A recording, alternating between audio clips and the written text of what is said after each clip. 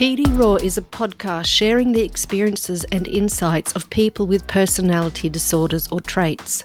By being brave and talking about the things that are shameful and painful, humans demystify and destigmatise the things that we hide.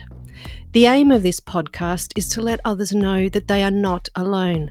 By showing the reality behind our walls, we hope to bring people closer together, connecting in a more open and authentic way. Please be aware that, due to its topic, this podcast is adults only, not safe for work, and may contain triggering content.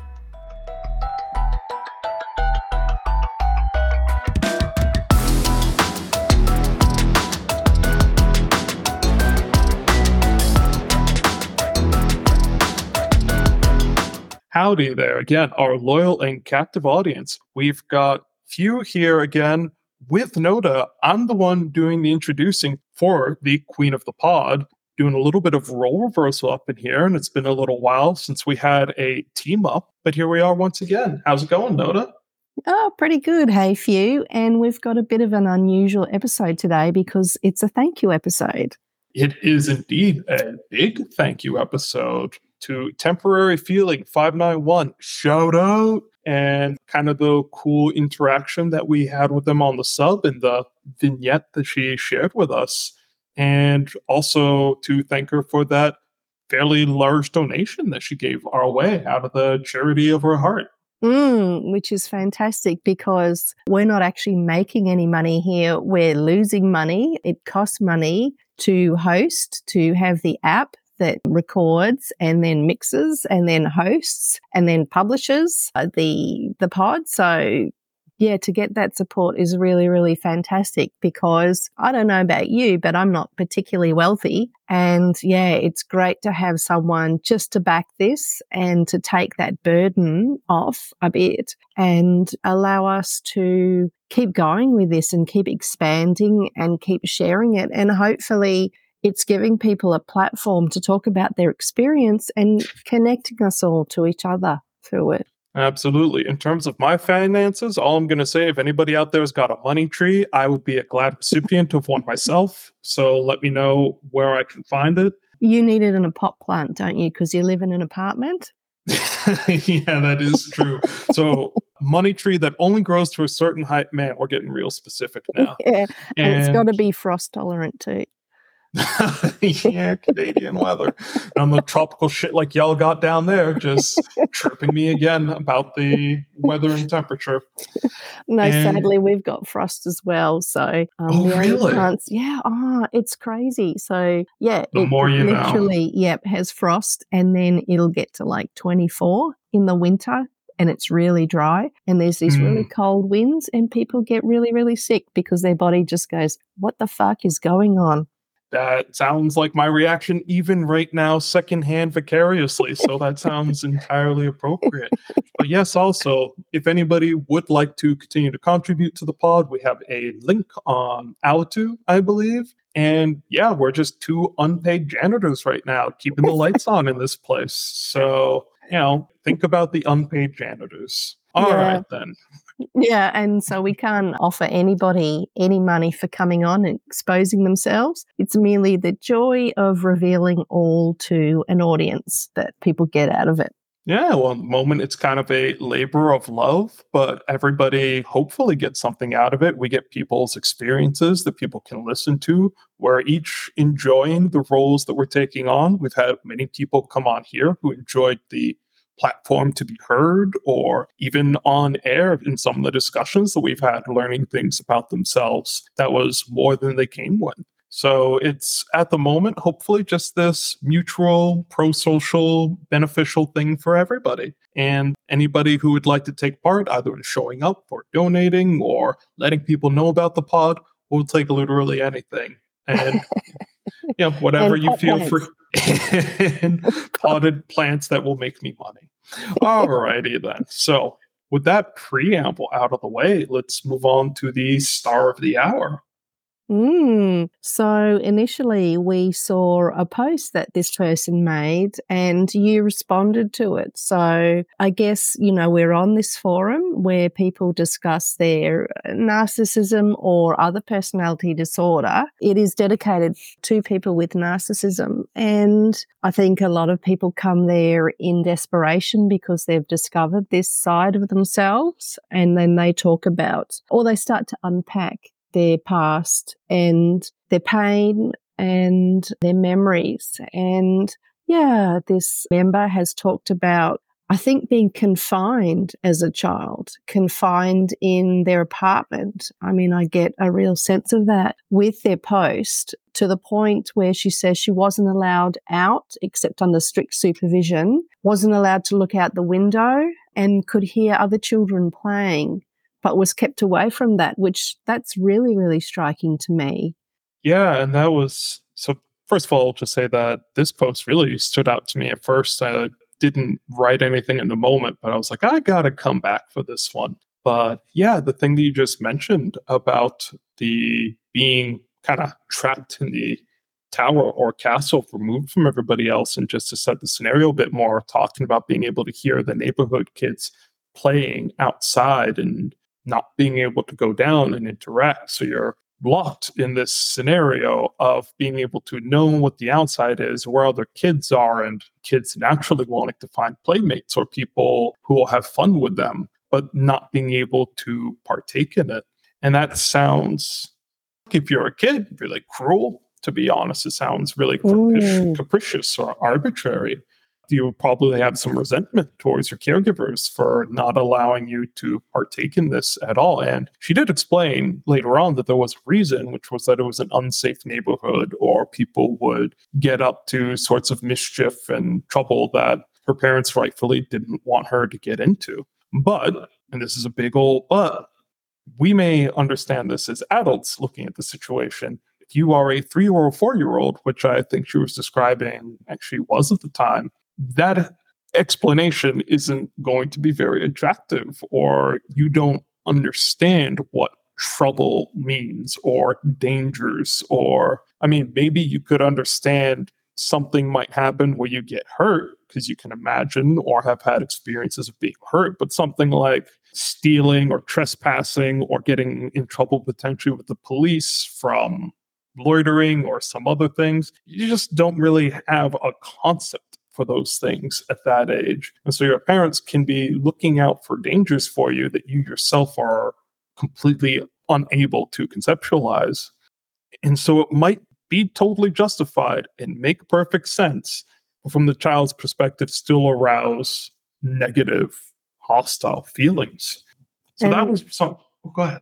Yeah, only that I am a bit suspicious of parents who are like this, or in this case, it was a grandparent. And I wonder whether that's some of it, that the grandparent didn't have, not being as young and fit, didn't have the physical stamina to deal with perhaps challenging situations, so stayed away and pulled the child away. But I would rather teach my kid to deal with those difficult situations. I mean, maybe if you can, keep them away from the worst, but that's their environment. So teach them to deal with the people in their environment instead of keeping them away from it, because, well, it just leads into, that goes down the path where you end up with a cult. Do you know what I mean? The outside world is dangerous. Stick with us. We've got the right way. Everybody else is wrong. And they'll lead you into somewhere that's false and bad. And so I'd put that into the mix as well. How much was it really unbearable? Because if there are kids outside playing, well, surely there are positive experiences to be had. And maybe you can say, well, you're just in the courtyard out the front, but you're not going anywhere else. But they can come here, they can play in the courtyard, I'll sit in the chair and watch you guys, but you can have fun here. And that way you can get some of those needs met. And that desire to play with other kids is a desire to be a human and to grow. It's not play, it's the social skills, it's developing your body, it's learning to move properly, it's learning to understand humans, and testing all parts of being a human by bouncing them off other children and finding out what happens. So that's really concerning to me. If a caregiver said, no, don't go out and interact with the world, it's too dangerous, stay here. Yeah, I mean, there's a lot of really great things that you said there. So I'm going to respond to the cults first and then the kids.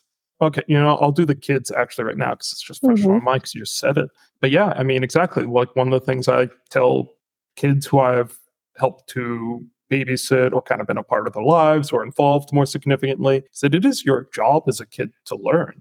And you are learning the things you need to be adequate in life. Like your play is a way of accruing skills with other people or practicing the things that you're going to need later. And so to prevent a child from having those experiences is cutting them off from certain things really significantly.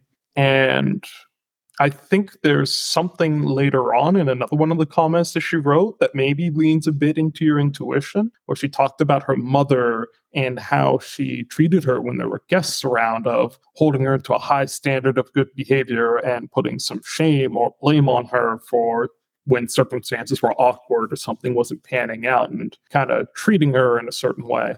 So you can see in those circumstances that there's a vulnerability that's being kind of spurned of having to put on appearances for other people and being willing to scapegoat your own child or to make them play a role in order to facilitate that facade or that appearance, that instrumentalization, putting your own comfort over perhaps your own child's needs. So it does sound like there is, to some degree, something in this family where they were thinking about their own needs or appearances over and above temporary feelings. So that's something that I think I can hear a little bit. But then I want to come back to the cult thing.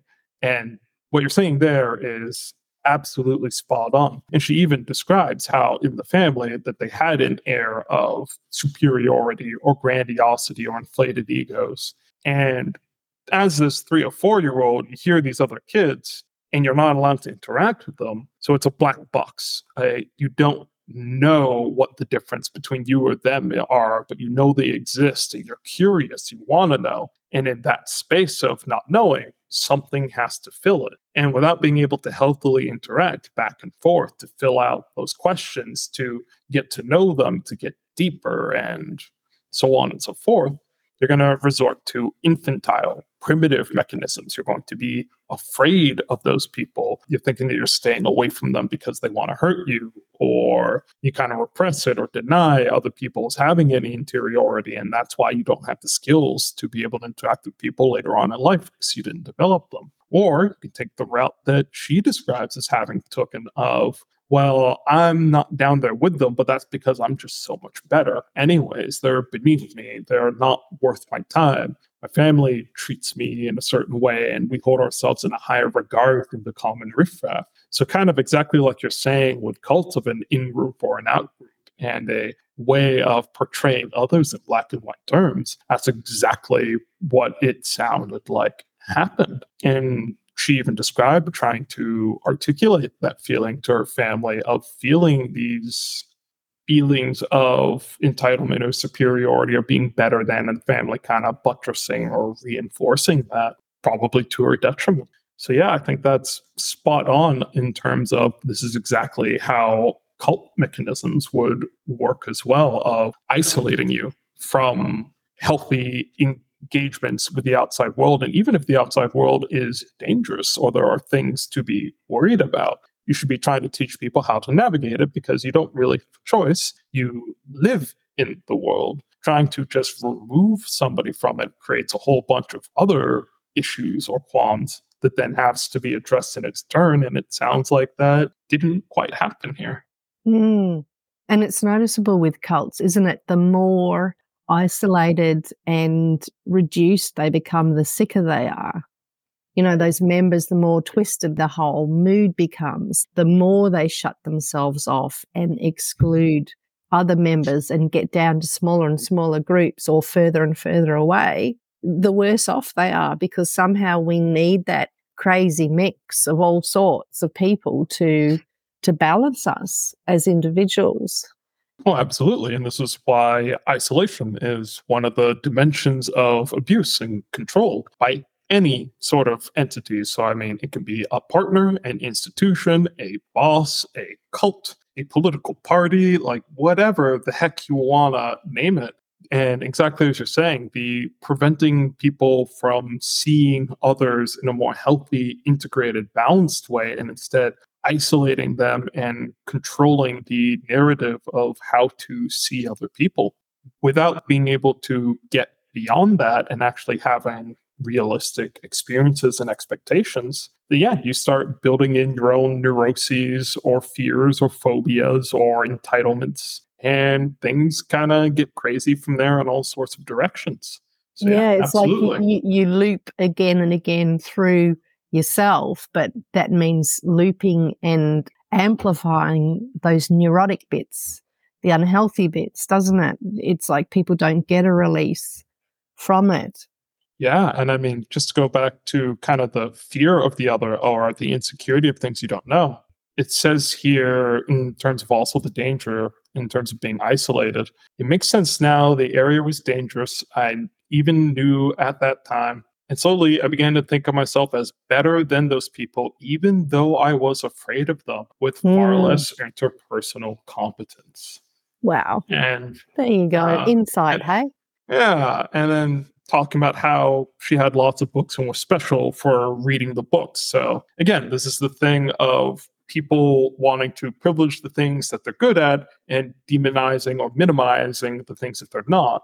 And the amount of insight here to identify that she was afraid of the other people because she didn't have the interpersonal competence to interact with them. And so one of the ways you can resolve that is to say, well, I'm better than you anyway, so I don't need the skills to interact with you because you're not worth the time or attention. But that is kind of the trajectory of how it takes of there's this issue in the world being removed from other people. You don't develop the skills to allow yourself to be secure, the interpersonal competence. That lack of skillfulness makes you afraid, and then that fear, in order to be egosyntonic, you don't want to say, well, I'm afraid because I'm incompetent or inept or I'm just a weak, cowardly thing. So instead, you project of, well, they're just not worth anyways. And so it's very almost clear to see the development of the emotions of superiority from how the circumstance was set up in the first place. And it's funny because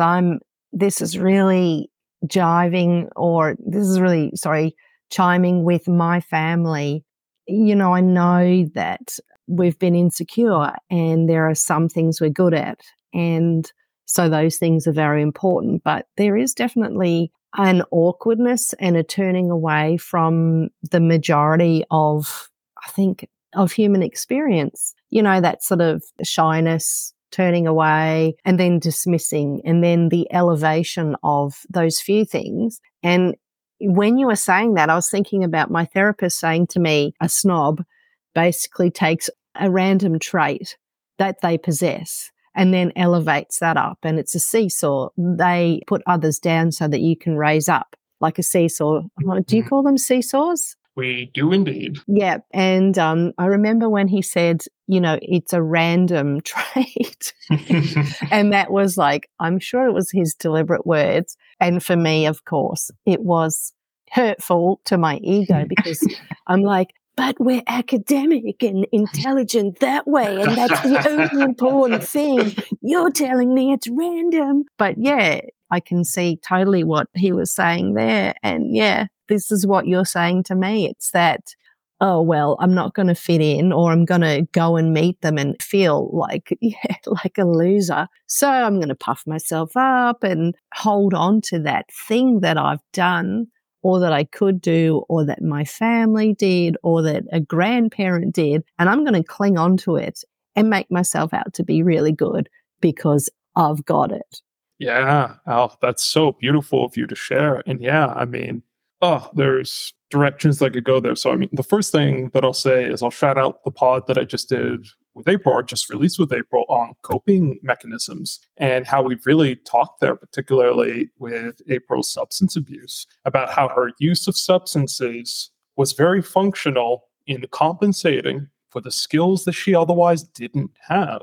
in terms of emotional mood regulation, confronting fears and vulnerability, and interpersonal competence, exactly like we're talking about here. And so in this case, you can almost see the superiority attitude as a coping skill or strategy, an unhealthy one, to be able to manage one's fears and anxieties and ineptitudes in certain areas. Yeah, something like that sort of inflated confidence, it gets you out the door and it gets you dealing with the world. But on the other hand, it's like a really scaffolding made out of something balsa wood. It's not really strong, but yet I think you're built in, so you're stuck in it. So you're depending on something that isn't strong and you're stuck in it. I think because it is so false and you've shut yourself off, so you're stuck there, then you don't go on and develop, with those sort of less healthy ways of dealing. They're often dead end road where that's what you rely on and that's all you have and that's all you're going to get. So, you don't progress beyond it. Yeah, that is the problem with the unhealthy coping mechanisms. They do make sense and they serve a purpose. The problem is when you employ them chronically, it kind of unfortunately tend to fuck your life up. Go figure. But, kind of the thing that was just standing out to me there is talking about the scaffolding or this construct of superiority. And when you go out and interact with the world, you immediately see that it's not the power move that you think it is, because it distorts your view of reality just as potently as if you were intoxicated on alcohol. You become intoxicated on the superiority. And so it always distorts what you see in front of you. You're always in a weaker position than somebody who either has interpersonal skills and competency in relating to and navigating other people, or at the very least, somebody who has inquisitiveness, curiosity, and acceptance of other people, and who's willing to kind of reflect or take things and try to actually see them for what they are, than trying to put something of themselves into the situation that allows them to stay above or fulfill their ego needs or something like that. So there are other stances that you could have in terms of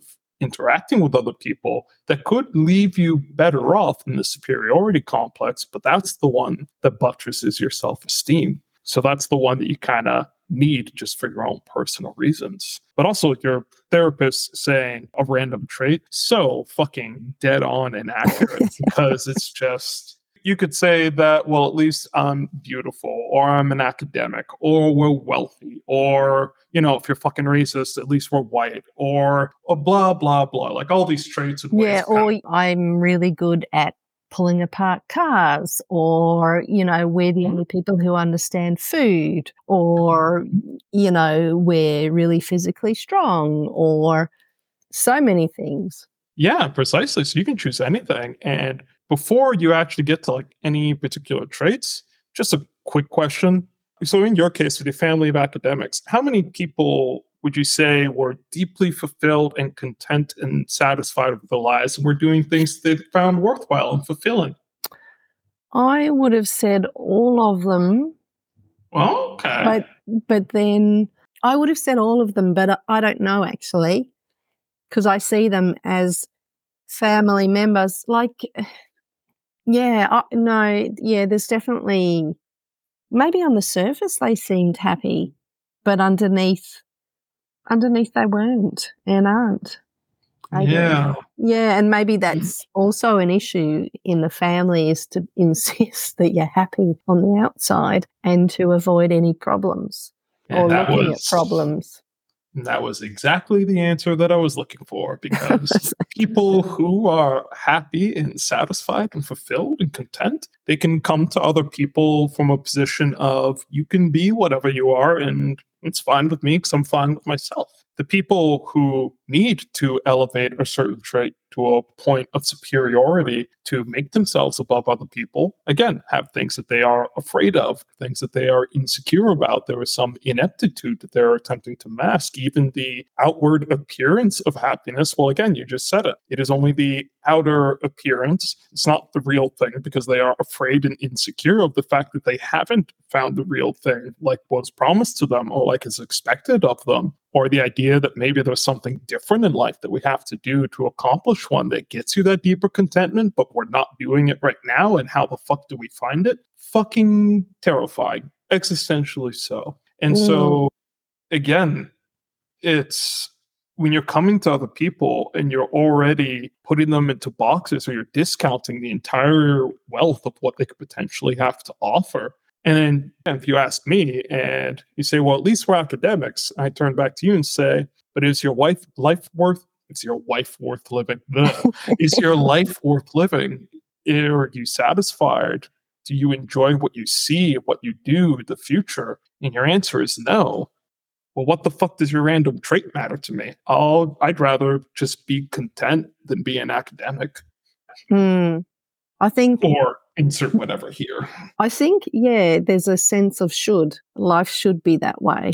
That's what I've had, living to an ideal of how it should be, rather than taking the whole world as it is, which is pretty complicated. And, it is so many different things. Being able to deal with all the different things. That's, not trying to squeeze life into a narrow mold where only certain things are acceptable. Exactly. And I think even temporary feeling, going back to our sponsor, I think she described the same thing of trying to, or kind of I even mentioned with the mother, of trying to put out that outward facade of being happy, but that outward facade seeming to matter more than the actual inner constituent parts. And it's just a curious inversion of what really matters, but it's a pressure that gets put onto a lot of people of that should and that shame of if you fail to live up to it. And this is a way of hollowing people inside out, of making them define themselves by those shoulds from the outside under threat of shame, and not actually going from the inside out of, well, what do you feel? And here's the reason why for you to be integrated and to process your feelings and to show you what things are practically useful to enact. And sometimes those things will be recognized by other people. A lot of the things we consider to be virtuous or moral or right, there are usually ways in which you can reframe them in terms of just being practically or instrumentally useful. And that should be the thing that's good about them, in my opinion. But a lot of people kind of lose sight of the practicality or usefulness of things. And it's all in the show or the appearance or the externals, as opposed to what the actual purpose is. And that's kind of a definition of narcissism, almost of a certain sort, where things are defined in terms of the false self or the idealizations of what garners the correct praise or attention from people. But the inner core, what's happening on the inside, is traumatic, is painful, chaotic. It is not something that you actually want to be, but the more you keep doing the shallow things that don't actually address the real issues, kind of the worse it keeps on getting, or the more it continues to limp along. Yeah, it's like it's almost designed to make things worse, isn't it? Or definitely to trap you in there, because you're not growing and developing, and then so you feel worse about yourself. So then you've got to cling harder to the thing that makes you feel good about yourself, and on it goes. Yeah, it is a self-reinforcing path to a not really fulfilling life, because again, you're cutting yourself off from things. So you don't really have reality testing or a significant engagement with the world. And you can't really be happy in the world when you don't even know how to interact with it. So yeah, that's a big reason why to try and draw people outside of that kind of schizoid element of disorders, of shutting yourself off from people.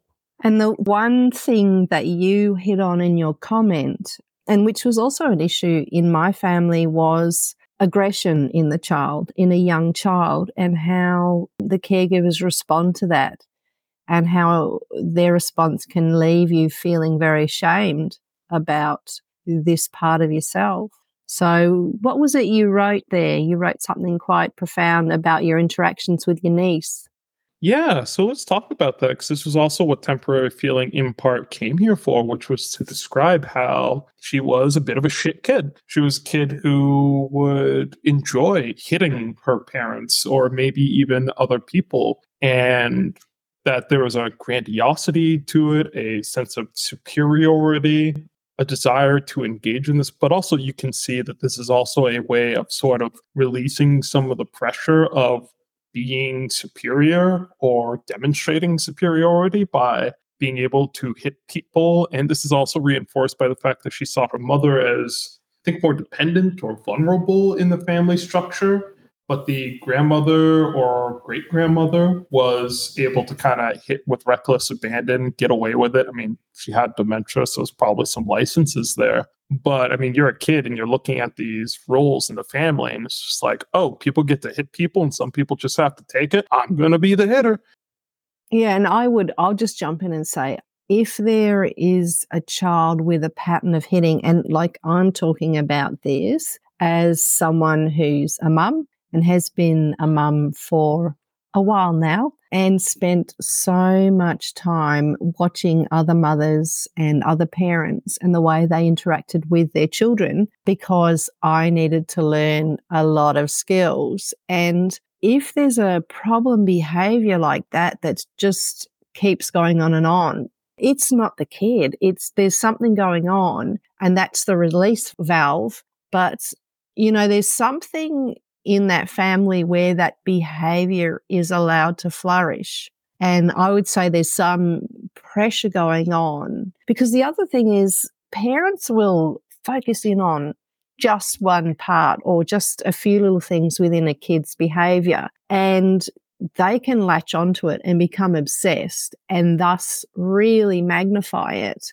And I've really seen with parents that it's not so much that they see the kid really clearly, and occasionally some don't, because it can be like people have an idea in their head. It's like a fixed idea. They can't let it go, and they see the child through the idea. So they're not fully seeing the child. They're seeing the idea, and they see the idea within the child, but it's actually within them. So it's some sort of concept like, oh, my kid is terrified of water, say, and I can't take them near the water, and I have to get in the shower with them because they're scared of breathing or whatever. And it's actually the parent's own issue, but they've put it onto the child and they see it within the child. So there's all this big drama around that particular issue. And I think with parents, it's not so much that some parents do it, it's that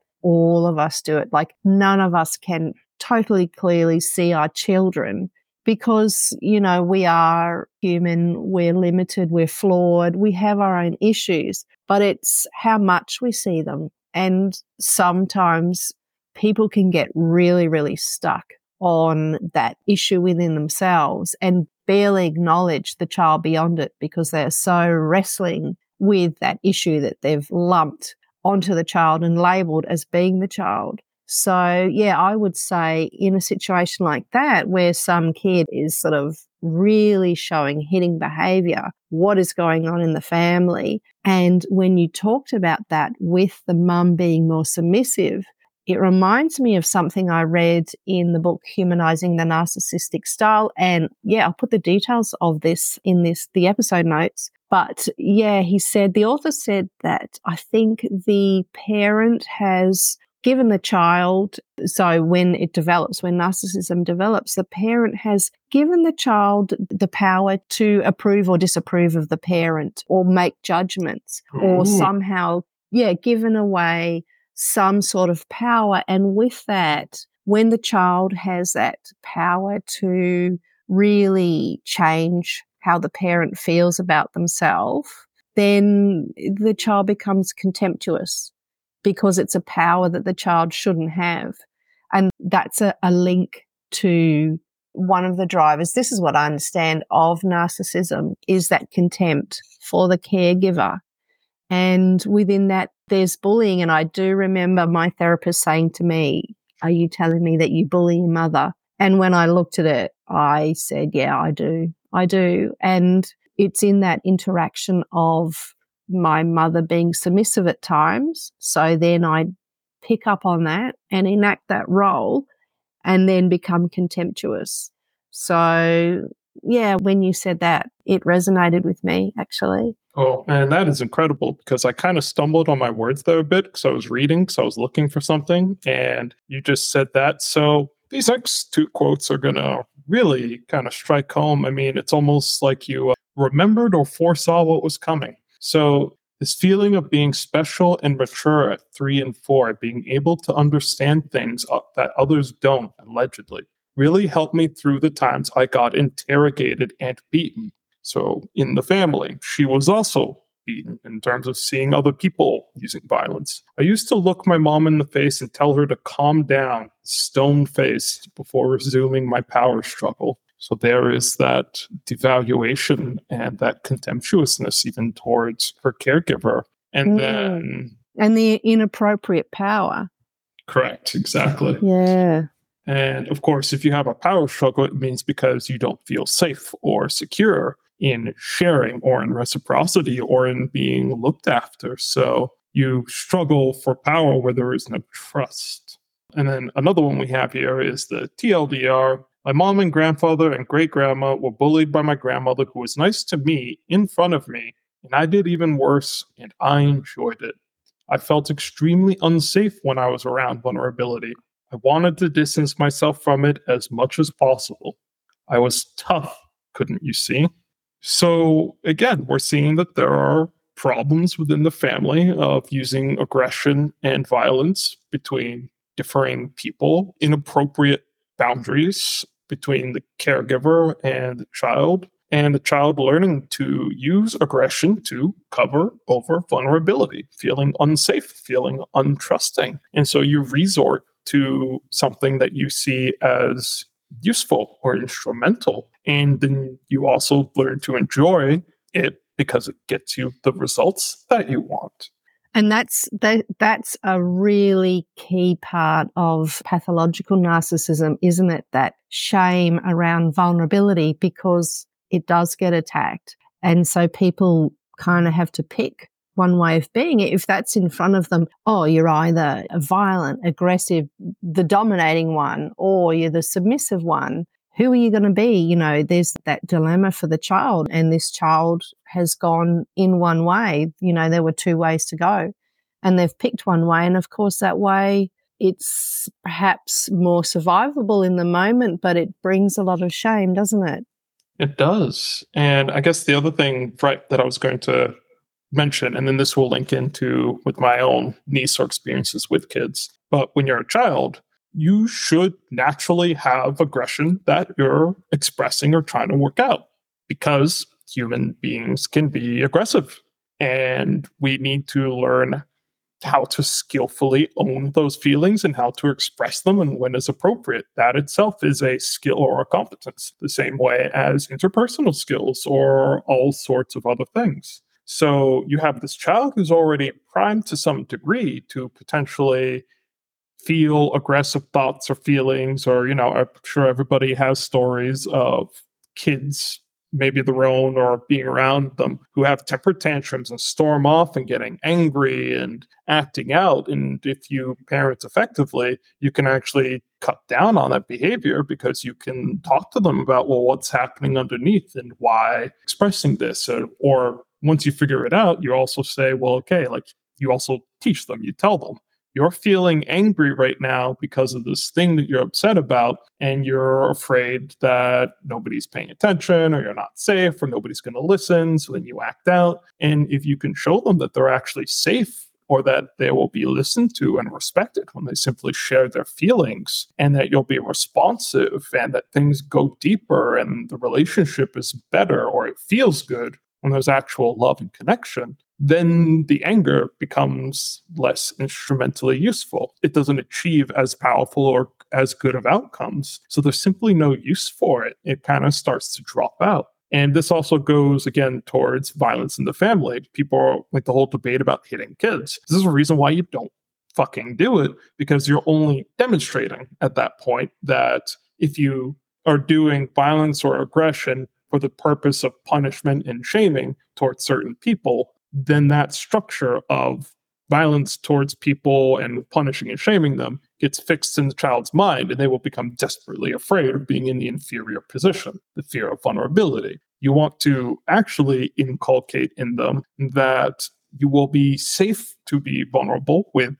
certain people, obviously, people who are trustworthy or part of the family, so on and so forth. And those people are or people in general who you should treat with some sort of decorum. There is no place for violence or aggression or coming with a shame-based attitude. And that lets you actually be less afraid of other people too. Because then you don't feel like you have to shame them before they shame you.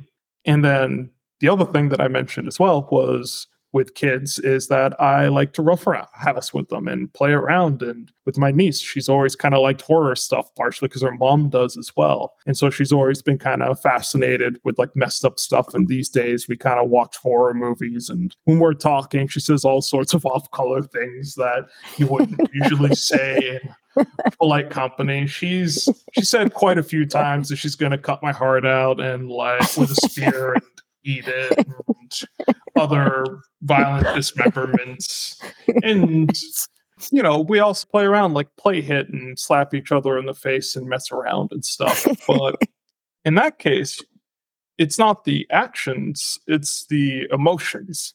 We know that we are playing. We know that we can play with each other and that we can interact in this way, or we can talk in this way. Like we have our own sort of humor and we get each other. And she knows that it's context sensitive. Some people don't interact with you. Like, that's not okay. Like, if you say that before your mom and auntie, they're going to have a fucking heart attack. Or like, like kind of that other thing where like she'll try out swear words with me. So she knows Uncle Howard is chill. I don't really care. They're words. So it's like, okay, kid, say it 7 times, get it out of your fucking system, and then let's just watch whatever we're going to watch, like whatever. But it's a safe place to be able to engage in some of those things that people are naturally drawn to or fascinated with, or things you can get insecure about without knowing about them, and having a safe way to contain it or express it to gain some sort of mastery over it, where it's now no longer taboo or forbidden or painful. It's just, you can mess around with some people, you don't with others.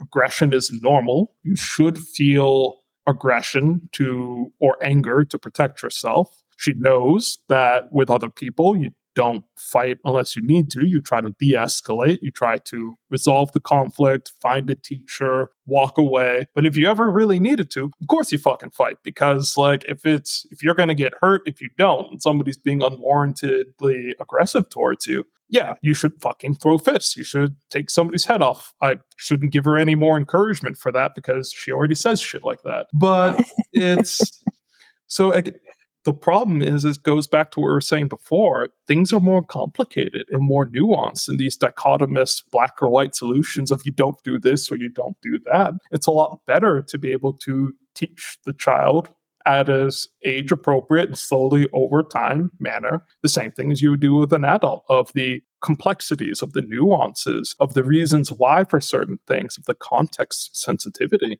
And that then also fills out some of those blanks or some of those spaces where you're like, well, why do I have this feeling?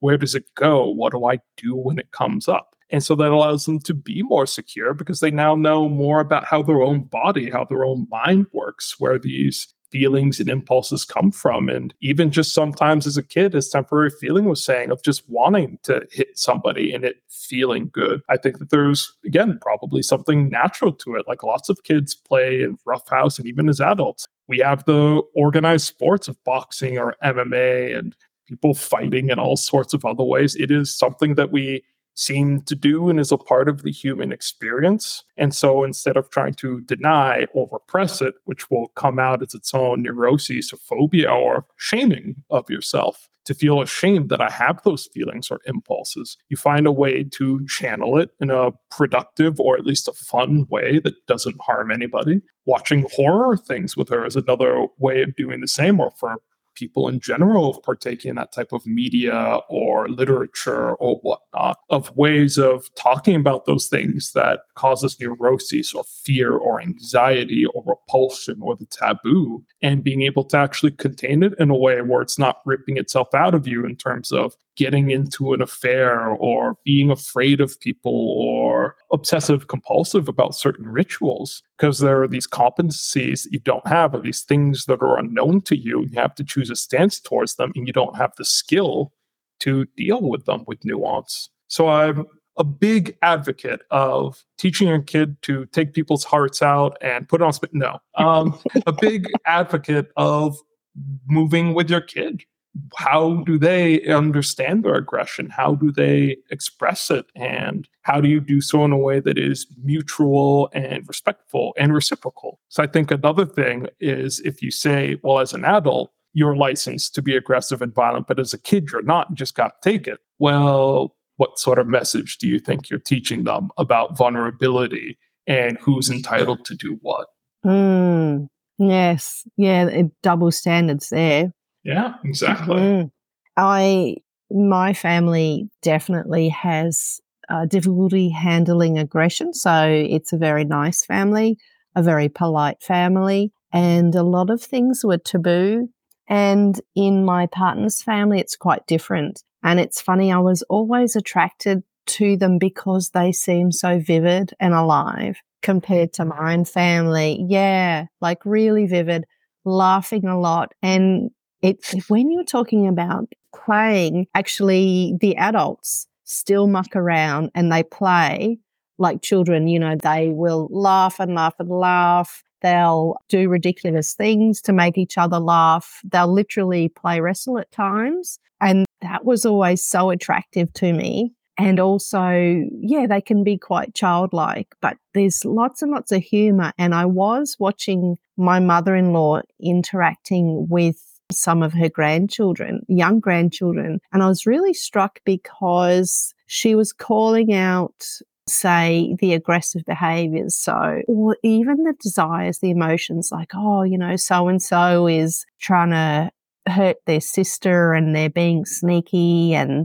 But even though she's calling it out, she's so loving, she's really loving of the kids. So almost she finds it funny, but, that family is really able to talk about that sort of sadistic side of being human, the aggressive side, the more destructive side. And maybe they'll say, oh, so-and-so is doing this, but they'll laugh. And they also find the sort of naughty side, the mischievous side of children really delightful. So they do swap stories about the latest outrageous thing that one of the children has done, and everybody finds that funny. And then they combine it with this sort of playfulness and this really, really full-on sense of humour, which is really pretty strong and pretty sadistic to each other and to themselves. But I think it's just an interesting way of handling those parts of being human.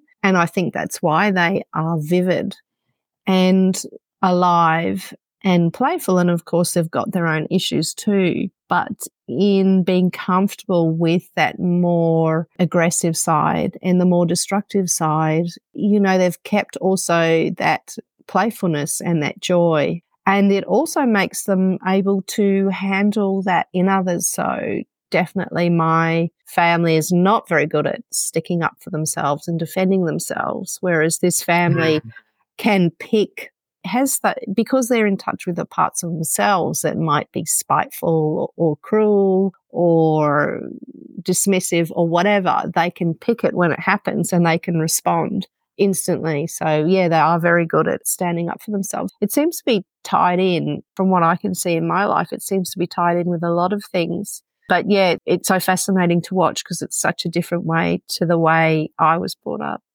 Oh, there's just so many incredible things that you're mentioning there. So one, I'll do Burning Lila a solid and just talking about sadistic glee, that joyfulness in kind of some of the acts of aggression towards other people and kind of learning what the boundaries are between shit that people are going to laugh at and what's morally outrageous, but accepting some of it as a matter of course. You're describing that as being something that's kind of accepted or embraced in that family. So that's interesting to hear. And also, like you're saying, your family had a solution towards aggression, as did that family and sadism. They are different solutions to trying to cope with some of the emotions and feelings and drives and impulses we have within us. And they have different drawbacks and different strong suits. But the thing that I really like that you mentioned is exactly how you mentioned that you are handicapping yourself, again, by kind of cutting off certain areas of life. And you just give strict verbotens of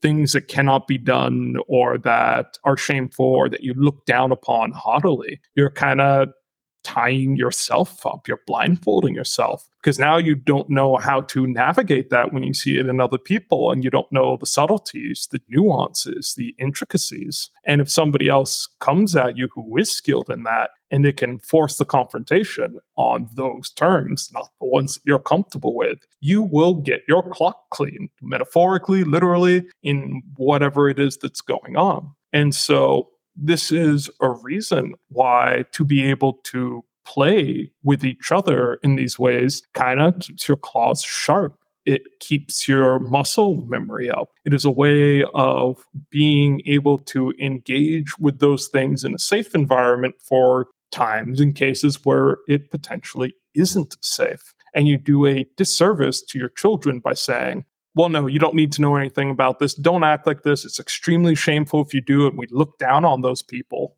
And it's just like, well, okay, but now you're anxious and phobic and you have this own superiority complex. And now you're distorting your own grip on reality. And you will not be able to handle it. If this is something that pops up again in your life, you won't even recognize it, let alone be able to meet what the situation is. And so, yeah, that's amazing, because you are so describing my life path in a lot of ways, because I was always the shy kid and the family is shy and I was always fragile and I couldn't cope and blah, blah, blah, borderline, blah, blah, blah. And there's so many places you can't go and things you can't do when you're like that. And I have now endured 2 decades of basically being made fun of by my partner with very cruel humour. And I've always found that attractive, even when it's infuriating, because it just snaps me out of being too serious and makes me laugh. And actually, it's taken a long time. And I am actually, I think, physically sensitive, like my nervous system is sensitive. So I'm not prone to being tough, but boy, has it toughened me up. And I'm doing things that I never, ever thought I could have done. And it's all this sadistic humor where I've been on the end of it. And it's just slowly changed the way I've, dealt with the world and made me more able to deal with it. And it is. It does really toughen you up. It's really, really useful. And just like you said, if you're playing with your family members and throwing it out there all the time, you are like honing it so that, and it's really interesting because my partner's siblings have achieved really well. So they've had no background which kind of gave them an advantage socially for a career, but they've done really, really well. And it's only because of those internal skills, that sort of strength and flexibility and being able to deal with difficulty and pressure and aggression, being able to stand up for themselves, deal with other people, manage that, and then direct people. And they really don't take things personally. They're able to deal with the difficult parts of, say, management and managing others without taking any of that personally. And some of that I think is through all these way of being comfortable with that side of being a human. Yeah, something that's actually really interesting that you brought there to me, or I'm thinking of now, is when people get really neurotic about situations where they're trying to gain an advantage of some way, or something's going on, like somebody's trying to take advantage of them. And abuse flourishes when the person is confused, when they're in the dark, when they don't recognize what's happening. And the possibility to blame yourself for the interaction or to be the one who is responsible for the aggression coming towards you, that's one of the key elements. Some of the biggest parts of control, abusiveness, manipulation isn't the actual acts themselves, but the taking advantage of the person's mind or creating an emotional environment where they do not recognize what is happening, or even worse, they blame themselves for it. But if you've never had any practice, if you've never been taught, if you've never seen any or heard of people acting in this way or some of the kind of tools or things that go along with it, then when somebody comes to you with it, you don't know what to do. You don't know how to react. They can hit you in a way that some other people might kind of be quicker, move out of the way of the blow, can parry. And for you, they're just all blind spots. You're kind of a sitting duck. And the really cruel thing about it is you're so impoverished and so defenseless that you actually identify yourself as having done something wrong or the target of shame or blame. Again, this is kind of like shy or meek or awkward. And then a situation where you're not comfortable and you're like, was it me? Like, what did I say the wrong? Did I do? And when you're more fluent, when you have those skills, when you have those competencies, you can just be like, oh, okay, I see what this person's doing, or, I see where they're coming from, and I know what I'm capable of. I know what situations like this are supposed to feel like. I've been here before, so I don't need to give a shit. This is the thing that you do here. It might be unpleasant. Oh, well, it'll be over. Like, it's just, there's a calmness and acceptance. Yeah, and it's like sitting duck. I relate to that so well, and that is not fun at all. If you don't have those skills of self-defense, then yeah, there's so much that you have to shut yourself off from. But it is, isn't it? You can go into the sadistic way of being and use it in an unhealthy way. It's such a tricky subject, isn't it? Because you can use aggression and use it to dominate within a family and to get your own way, but also it's a fearful way too, isn't it? Because it's like, I have to dominate in order to get my needs met. It's not a healthy way. Or, if I'm angry, I have to hit the other person. There's no other way to feel better about being angry and hurt. It's such a complicated thing. If you haven't explored that side, yeah, you can't. If it's not grown and healthy and alive within yourself, you can't draw on it and you can't see it in the other person. You've got nothing there when that comes into view, have you? Yeah. And so this is something where it's a crippling weakness if you are somebody who's caught out like that. But this is why I think I said this with Burning Lila when we were talking about sadism in part 2 towards the end, about why it's such a bad thing to label things like sadism or aggressiveness in moral terms and to say, well, moral people aren't aggressive or aren't sadistic. And it's just, I'm sure I could think of situations where it is perfectly legitimate to be aggressive. And sadism, I think, is a feature of our psychology that allows us to be good at aggression by enjoying it. So again, sort of like with kids, where they get that sadistic glee is them practicing or sharpening their own claws, practicing being good at the thing that they are partially designed to do.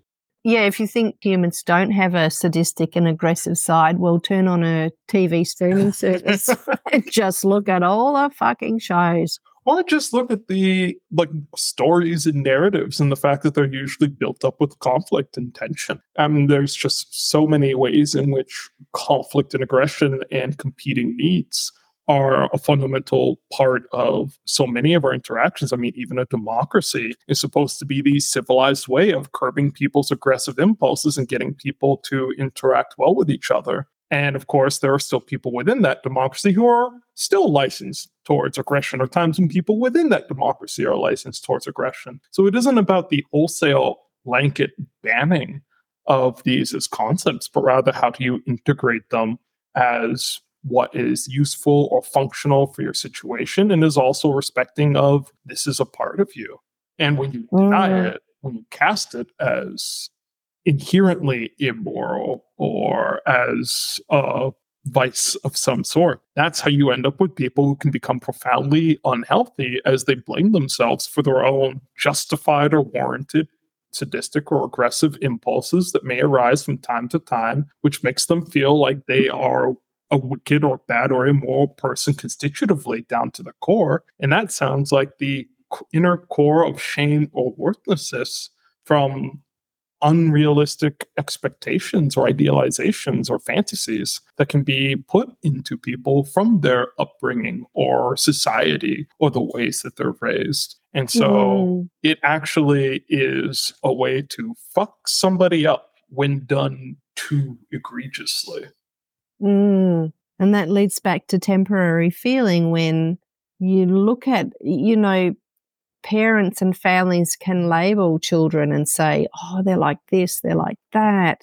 And really, it's not the kid, because all kids are, they're fairly similar. They've all pretty much got the same ingredients there. It's sort of a big tumble of all of the human feelings. And so when these labels come out, it's really about the family. It's about those adults and the issues that they've got in themselves. So that's what they're telling you about, I think. That's how I react to it. Yeah, I do. Personally, I get a reaction when people do tell me about their kid being this or that, because it's just so limiting. And I really feel that with her story that she shared, that the child is bad for hitting. I just say, especially when they're small, well, what is going on? What is making the child do that? And it's not the child. They're just like a steam valve, because they can't help it. When you're little, you don't have those complicated layers that sort of hold you back. When you're a kid, you just, out it comes. So, what's going on there that the child is releasing? And It's not the child, it's the adults. Well, we're right back towards what is the core of empathy. Kind of as I define it, is curiosity and responsiveness to other people's inner lives. And in these cases where you kind of take these behaviors and see them in a certain way, and you don't inquire deeper, you don't say why, you don't say what are they feeling, where is this coming from? Those are ways of being disempathic or finding a shallower, superficial reason for something, because it's easier. It costs less emotional and mental resources. Empathy is effortful and takes a lot out of you. And so instead, you can act in these castigating or blaming ways, and that makes everything go real fucking quick, to the disservice of the person on the other end who is now not understood or invalidated and whatnot. And I'm not shaming people who are not perfectly empathic, mind you, because as I said, it is a skill that, as we are talking, many people can grow up without learning adequately. It's also a resource that takes a lot out of you. And so nobody's going to perfectly deploy it as a child or a parent or just as a person in any range of circumstances. But the point is to try your best, and the ability to really attune deeply to circumstances or to other people, and to carry on, again, that childlike curiosity of wanting to get deeper into things and really get to the bottom of it, showing that in regard to your own child, and having the respect to be humbled or hear things come out of them that you didn't anticipate before, or letting them have the confidence in the space to be able to speak on their own behalf, to empower them to do so, is a profound display of empathy and gives them some of that confidence or security that we were talking about that you can lack growing up. But then you have to be comfortable going into those spaces. We're back towards either the benevolent end or sadistic, malevolent things and everything in between. You can only kind of extend that empathy to the other person towards things that you're okay with going towards. And if you're not okay with it, you're not going to hold open space for somebody or recognize it in them. And even if that's what they're feeling, it's going to get ignored, and you're going to slap another label or behavior on it, and you're going to go with that instead. And so you end up with this child who becomes twisted up inside because of these expectations or frameworks for interpretation that the parent is putting on them that doesn't even match what the fuck they're feeling inside, or the reasons why, or they're expressing things in the way that they're taught to, but it's not lining up with what's going on inside. And that is, again, another way that particularly narcissistic people, but other people, can grow up feeling empty, dissociated, or masking, pretending to be what other people want, but not actually knowing what they feel or how to inquire about other people's feelings. So we're never really taught or seen or empowered to work out those feelings on their terms and be respected and guided throughout that process of understanding themselves more deeply. They were made to kind of fit into the mold of other people's empathetic blind spots or their own expectations or idealizations. And I think, life is about compromise, because we're all different and we have to get along, but it's the degree, isn't it? Everybody's had to sacrifice and put what they want or how they feel to the side in numerous situations, but how often and how deeply? Exactly. Mm. Yeah. Actually, I wanted to ask you this because you and I are dealing with people with straight up NPD who do talk about themselves feeling empty or feeling just like a collection of personas who aren't really them. Yet when I talk to them on the pod and deal with them, I get a strong sense of a real person and a complicated person, but maybe somebody who's not comfy with certain things. But I kind of feel like I am dealing with a real person. Do you feel like Uh, that? yeah, I really do. Even with some of our guests, where you have these beautiful conversations and they say these deep things and you're really enjoying it and you feel like you've connected. And then later on, they're just like, yeah, I'm still an empty husk, or, my life still sucks and it's empty. And it's like, but then how did you say this thing? Or like, how did we get here? So, yeah, I mean, I think this is something which I've also said, which is if you're the person who's more empathetic and has more resources, you can see things in other people that they can't see in themselves. Or particularly for disordered people, you misread your own feelings and misunderstand yourself. And so sometimes you can be the person with maybe more fluency on the outside, and you do recognize, or you maybe do see something that's kind of true, or you see the ghosts in the machine and a spark of life or those embers burning, but the person themselves doesn't realize the treasure that they're sitting on, and they kind of just toss it away and go back to their maladaptive coping mechanisms to deal with the emptiness. And so, yeah, that's actually a really interesting thing of you to say. I was just thinking about it earlier today. So, Oh, were you? absolutely. Yeah, I was. Yeah, So, because I feel like you can see the whole person there, and it's more there's just a disconnect. It's not that there is, like, they might talk about being empty and not knowing who they are and not being a person, and yet you can see a complicated, vivid person there. It's just that trust. It feels like yeah. there's like not a trust in themselves. That's all it really is. It's that trust and connection back to themselves. Yeah, well, that lack of trust severs you from yourself, from other people, from the world. And I mean, you cannot be connected to anything without that trust or kind of take anything seriously. And so, yeah, that feeling is something that you need to be able to experience and integrate it into your life to be able to actually understand the words that other people say or the experiences that you're having, or to be able to break through the anxiety and numbness or the responses you go through to kind of cope with constantly feeling like you're under threat. So, yeah, I think that sounds entirely correct. Damn. Yeah, Yeah. that was an interesting chat. Yeah, we're super, super thankful for the support. Yeah, that was a great chat, and we are indeed thankful for the support. Thank you, Mm, Temporary Feeling, for the contribution to the pod, both in words and in monetary value. And mm. you gave us a lot to think about with this, too. So, just once again, we started on this topic, thought it was going to be interesting, wanted to do Temporary Feeling a solid, and then we even surprised ourselves with the insights and connections that we make while we're doing it on air. And again, this is kind of the model to anybody who's listening, who wants to come on or to do in your own life, to take that risk, to find those safe spaces to mull over and chew on these experiences, or to do that reflection. And you will be surprised when you end up with more out of it than you possibly could have guessed in the first place. Mm. Yeah, because you can't take away your pain and you can't take away the things that have happened, but maybe you can make something of it by using it as fuel to grow.